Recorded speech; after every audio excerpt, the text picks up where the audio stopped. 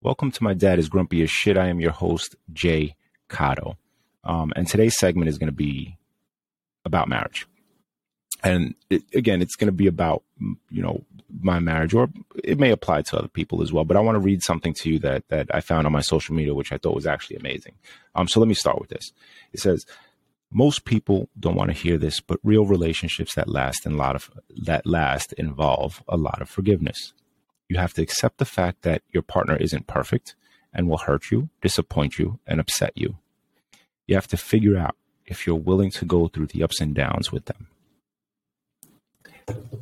Now, that is probably the realest shit I think I've ever read on social media.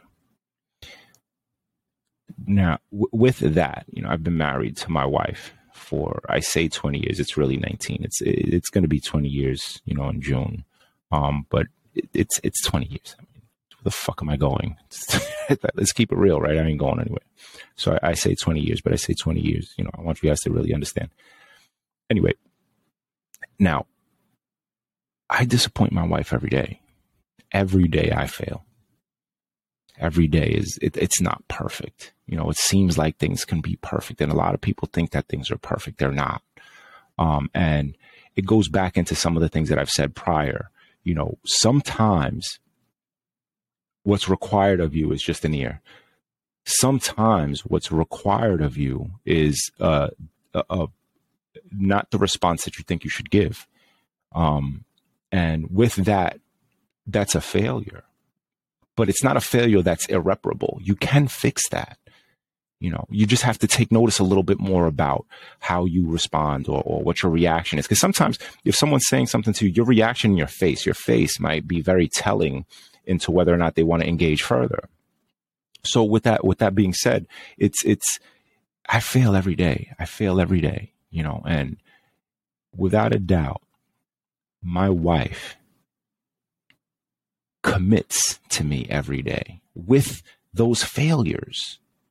I'm going to tell you right now, I may not always have the right responses. And when I don't have the right responses, and I don't mean right as in it's what she wants to hear. I mean, the truth is I'm her partner. I should be willing to listen and engage and not just kind of make it feel like it's a burden. It's not a burden. You're sharing this life together. You're sharing these things together. So that's what I mean when I say the right responses. Sometimes what's necessary, you don't respond in a way that is engaged, that you're engaged. So you fail at that moment. That's without a doubt. But she chooses to forgive me and work through it. She chose to forgive me through my alcoholism and work through it. Now, it's a two-way street. It's not just her it's not just me, failing every day and she forgives me. There's things that happen in our relationship that, yes, maybe she doesn't respond to me in a way that I need, or the way I would like her to respond. So she fails in that regard as well. But I have enough in me to forgive that. So it takes work. You don't wake up every day and just kind of want to be like, oh, I love you, babe. This is the best relationship ever. No, that shit does not fucking happen. One thing could be said over a cup of coffee. I drink coffee. She drinks tea. So one thing could be said over that, and your day goes to shit, right? But it's imperative that you're forgiving enough to want to work through it. You can't assume or think that you just wake up and, shit is fucking perfect. That's not how that works, man. I've failed on so many different occasions. Okay. And I'm going into things as a father, right? Your kid might have a show and you forget to take the day off, or you forget to leave early, or whatever it is. And you get reminded of this. And then you're like, oh shit, I forgot. I failed. Right? It's a fail. Boom. Right? But she chose to forgive me at that moment. And I'm using very small things. But these small things, if you think about all these little things that you do on the day-to-day basis with whoever it is that you're talking to, you got to imagine how many times did you fail per day? How many times did you fail per week? Right. And you just gotta, it does take work. And sometimes there is that level of annoyance. Sometimes there is that, I can't, it's too much. Like, how much more? Right. It does feel like that sometimes. But what you also got to understand is that you're in it together. You can work through it together as long as both of you have that commitment, that forgiveness. My wife forgave me for years for my alcoholism. Her loyalty is insane, is unrivaled. And I'm not saying that she's the only one on the planet Earth that's faithful and committed to her husband. There's a lot of women out there that are, and I don't think those women get enough respect, or I don't even want to say respect, because that's not true. They do get tremendous amount of respect. They don't get enough shout outs. Let me just say that. Right. I have a really good friend of mine who at some point, his wife is tremendously faithful and loyal. And again, these are things that I don't think we shout out enough. And I just want to make sure that people understand and know that there are women that exist like this, and they're amazing. They're amazing. But that being said, there's also men that are also as incredible and as amazing as these women who stick by their spouse's side and they provide, emotional support, physical support, monetary support. And that's another thing. And I'm going to keep this very real, right? I'm being forthcoming. Recently my wife, wanted to stay home with my son, and, she wanted to, be an at-home mom for a little while and, raise my youngest son, who's now 5. And I denied that for a while. And it wasn't a denial because I said no. It was denial because, it would be a very, very, very big struggle for us to survive on a single income. So it wasn't that I didn't want her to do it. It's just, I was afraid. And that's the truth. I was afraid. So even on there, I'm failing my wife in providing what she may possibly need. And at some point, it all transpired. She was able to leave her job and spend the time, raising my son. And, at that moment, I got to tell you, I was insanely terrified. I didn't know how we were going to do it. For the most part, we did scrape by. We scraped by on one salary. And as much as I want to admit that I failed as a monetary provider for my wife, because that's what it was. That's what it felt like. You were scraping by. We did not survive, but we scraped to survive.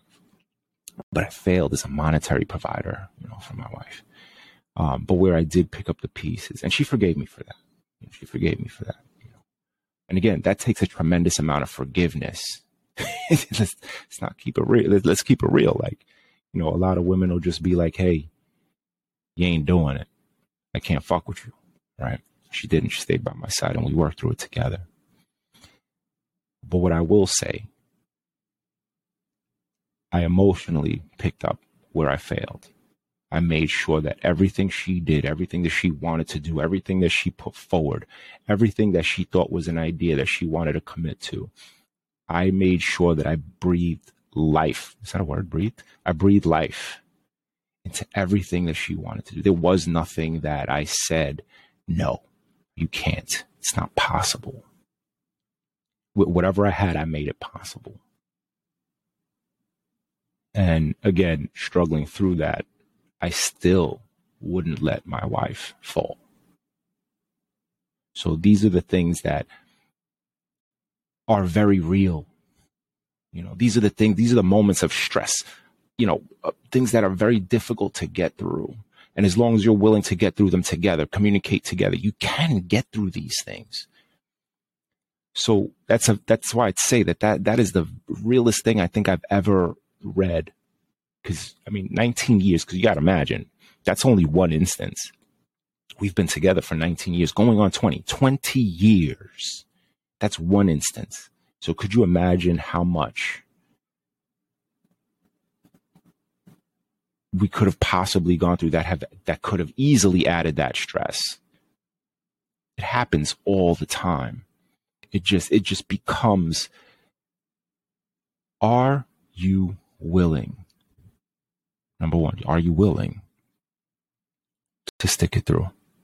Do you have the strength, the mental capacity, the emotional capacity to stick it through and to commit? I say this a lot, man. This is something that I do want to speak about. I want to have a panel of this, or I want to speak to people about this, but to commit to the commitment. Because it's not just saying I do. It's just not signing that marriage license or whatever it is that you got going on, right? It's not just, you got to commit to that commitment. And when you commit to that commitment, it's a very serious thing. It's a very serious thing. It's not just because the first sign of like, oh shit, the shit is over, I'm getting a divorce.